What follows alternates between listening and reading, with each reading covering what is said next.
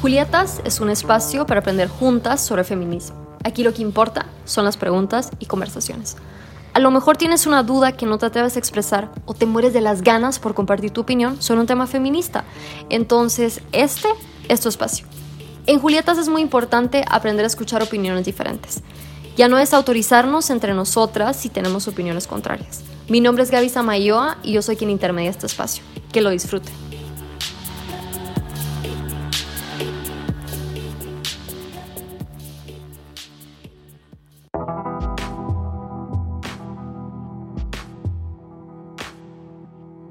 Hola, ¿qué tal compañeras? Bienvenidas a un episodio más del podcast de Las Julietas.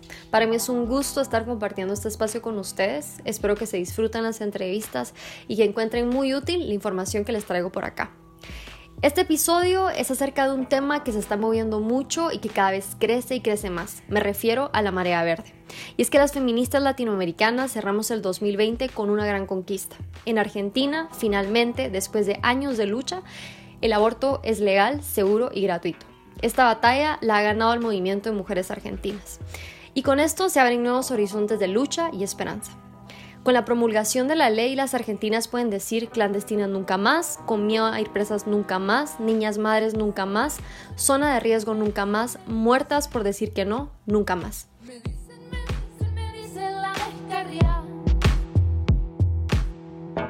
En este episodio he invitado a la Colectiva Úteros Rebeldes para tener una conversación acerca del aborto. Ellas han creado un espacio para que mujeres que han abortado puedan compartir sus testimonios y experiencias. En países como Guatemala, donde el aborto es un delito, el tema es un tabú. Y hay suficiente evidencia y datos para comprobar que la penalización del aborto, lejos de evitarlo, empuja a las mujeres a la clandestinidad, poniendo en riesgo su salud e incluso la vida. Según datos del ADFEM, más del 97% de mujeres en edad reproductiva en la región viven en países donde las leyes sobre el aborto son restrictivas.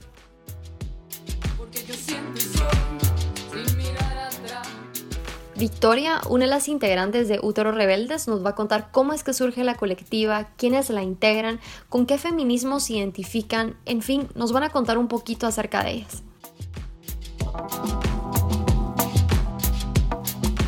Primero que nada, quiero enviar un cálido saludo a las personas que nos escuchan y al equipo del podcast Las Julietas, que nos ha abierto el espacio para hablar de una problemática que nos atraviesa a todas las mujeres. Y es para mí un honor formar parte de este espacio en donde aprendemos unas de otras.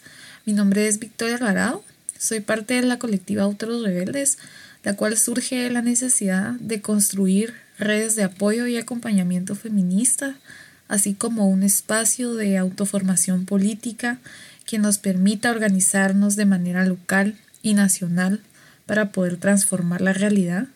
La integramos varias compañeras. 4 de nosotras somos estudiantes de antropología, Indira, Nora, Ishel y yo. También Ángela, que estudia historia. Y se nos están uniendo más compañeras que poco a poco van colaborando cada vez más en el espacio, como Laura y Pamela, junto con otras compañeras que nos ayudan de distintas formas.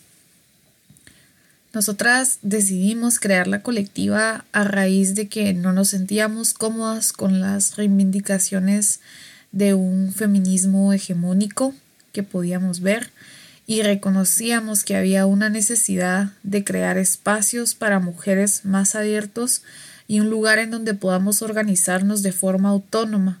Uno de nuestros objetivos es analizar y evidenciar las problemáticas sociales, económicas y políticas que afectan a las mujeres a lo largo de su vida, reconociendo que éstas tienen una base estructural. Es por esto que hemos tomado como objetivo descolonizar la forma en la que entendemos el feminismo y construir una praxis feminista sustentada en la transformación radical de la situación de las mujeres que tome en cuenta los 3 sistemas de opresión: el capitalismo, el patriarcado y el colonialismo.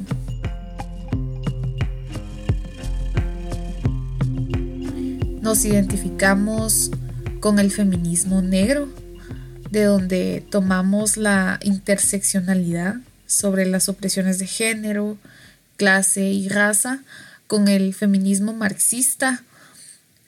Tomamos la lucha feminista desde una lucha de clases también, y también debemos entender que es necesario atacar el sistema económico capitalista y patriarcal porque nos despoja a las mujeres de nuestro cuerpo territorio y nos asigna también tareas específicas que nos mantienen cada vez más en el yugo de la opresión. En este caso, por eso hemos decidido tomar en cuenta que es necesaria la concientización acerca del aborto como problema que afecta a las mujeres. Y más adelante creo que vamos a ir profundizando en esa parte. También agarramos algunos aportes del feminismo comunitario, desde donde tomamos la importancia de descolonizar el conocimiento feminista y asumimos la lucha de las mujeres como una lucha colectiva.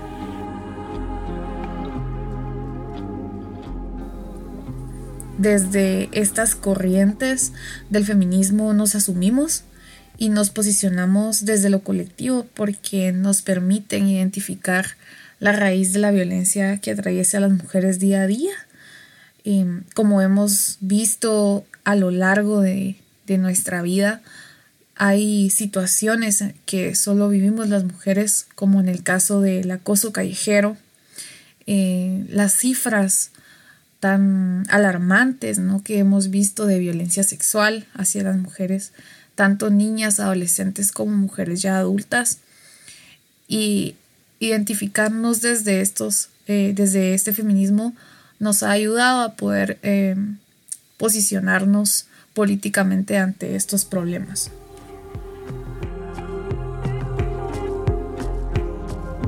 Aborto legal para no morir es una de las consignas de la marea verde. Los datos de la cantidad de abortos clandestinos que se practican en el mundo son verdaderamente escalofriantes. De acuerdo a estimaciones de la OMS, entre el 2010 y 2014 se produjeron en todo el mundo 25 millones de abortos clandestinos. El 97% se produjo en África, Asia y América Latina. Y es por esta razón que el aborto es un tema de salud pública y que el movimiento feminista exige que se garantice el derecho a la educación sexual y el acceso a métodos anticonceptivos.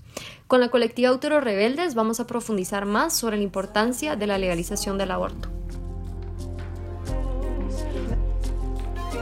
De este proyecto que emprendimos con la colectiva nació el 28 de septiembre, el Día de la Acción Global por la Despenalización del Aborto, en donde surgió esta idea de recibir testimonios de mujeres que hayan abortado y nos dimos cuenta de que cada vez más mujeres necesitaban un espacio en donde pudieran contar su historia, y a raíz de eso hemos identificado que una de las bases de opresión hacia las mujeres se ejerce desde el cuerpo. Y esta opresión toma distintas formas. Una de ellas es imponer la estética de la belleza, por ejemplo, hasta delimitar para qué sirven los cuerpos de las mujeres y sobre todo cuál es el deber ser de una mujer en la sociedad. Vemos que existe un mandato de maternidad vigente en nuestra sociedad y Guatemala no se queda corta con esto. En nuestro país la única causal de aborto que es legal es en caso de que el embarazo represente un peligro para la vida de la mujer. Sin embargo, es cuestionable la aplicación de esta causal actualmente, ya que el año pasado, en el 2020, en el año que acaba de pasar, tenemos una cifra de 4.105 embarazos en niñas de 10 a 14 años, y estos embarazos a temprana edad son embarazos de riesgo.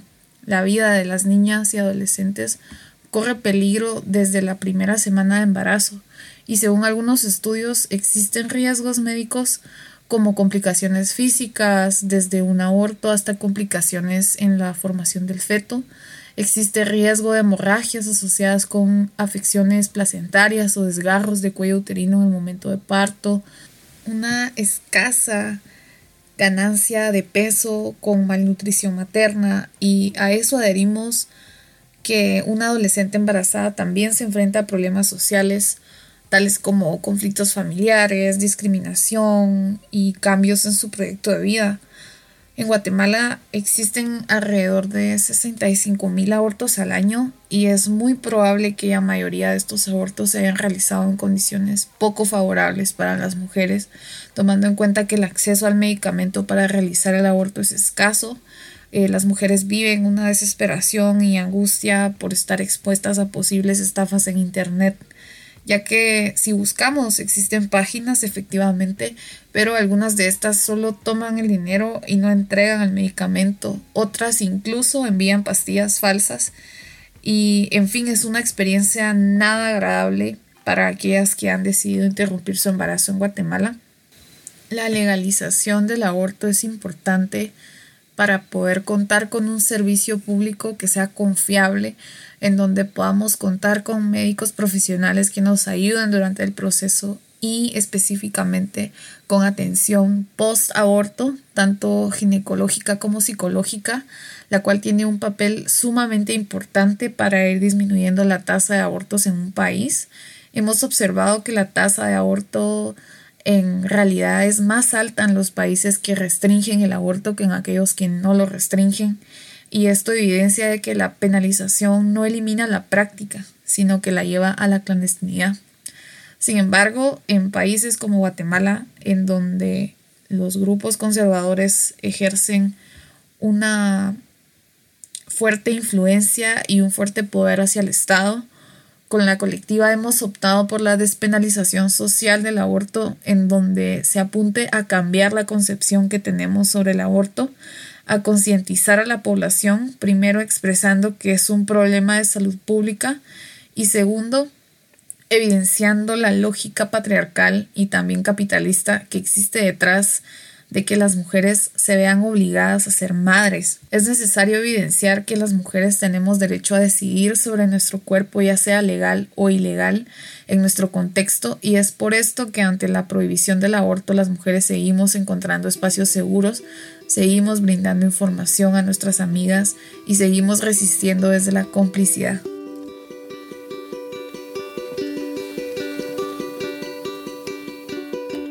La pobreza y el racismo están íntimamente ligados con el aborto clandestino. La penalización empuja a las mujeres pobres a practicarse abortos en condiciones inseguras.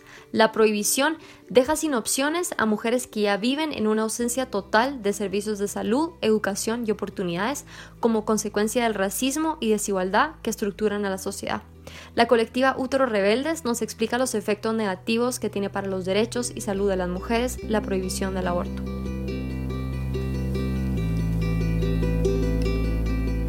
Para empezar, tenemos que tomar en cuenta que la prohibición del aborto no afecta a todas las mujeres por igual, sino que este afecta mucho más a las mujeres de clase social baja, aquellas mujeres que probablemente no tienen acceso a educación sexual ni a servicios de salud sexual de calidad, y el acceso a la información para poder realizar el procedimiento correctamente podría ser muy escaso. En este sentido, las feministas argentinas tienen una consigna que me parece muy acertada en este aspecto, y esta dice: las ricas abortan, las pobres mueren. Y tristemente en Guatemala no contamos con los datos exactos de cuántas muertes por aborto se han dado en los últimos años, ya que el mismo sistema tiene sus estrategias para invisibilizar la problemática. Sin embargo, se cuenta con algunos datos de algunas investigaciones, por ejemplo, una realizada por el Instituto Guttmacher, en donde vemos que en el año 2000 el aborto fue responsable del 10% de muertes maternas. Vemos que también 22,000 mujeres han sido atendidas por aborto inducido, y muchas de las complicaciones post-aborto se deben a una falta de acompañamiento e información acerca de cómo se realiza el proceso y cuáles son las señales de alerta para acudir a un centro de salud. Y de hecho también afecta negativamente porque, como es ilegal, los aparatos estatales tienden a criminalizarnos o incluso a querer ligarnos a un proceso penal por decidir sobre nuestro cuerpo, y esto ejerce un miedo sistemático en las mujeres que están pasando por una situación como esta. Estos riesgos se viven en nuestro contexto porque no todas tenemos la condición económica para viajar a otro país para realizar un aborto, por ejemplo, o para acceder a una fuente confiable que nos proporcione el medicamento correcto. Incluso he escuchado casos de mujeres que en su intento de abortar toman todo tipo de medicamentos o de test naturales, poniendo en peligro su vida. ya que no cuentan con la información correcta acerca de cuál es la dosis que deben de tomar según las semanas de gestación que tengan. Creo que las clínicas clandestinas también suelen ser poco accesibles y también poco seguras. Muchas de estas, las que son seguras, pues es muy probable que sean bastante caras para las personas que necesitaran esos servicios. Y esto es un hecho que evidencia que el Estado es quien ha dejado solas a las mujeres que quieren tomar la decisión de interrumpir su embarazo, ya que tienen que velar ellas por cómo conseguir los insumos para realizar el proceso. Tienen que conseguir ellas la información, ¿no? para realizarlo. Por otro lado, prohibir el acceso a un aborto legal, seguro y gratuito obliga a las mujeres a seguir con un embarazo no deseado, a una maternidad no deseada, y esto repercute en su incursión en el mercado laboral, en su proyecto de vida, en sus sueños.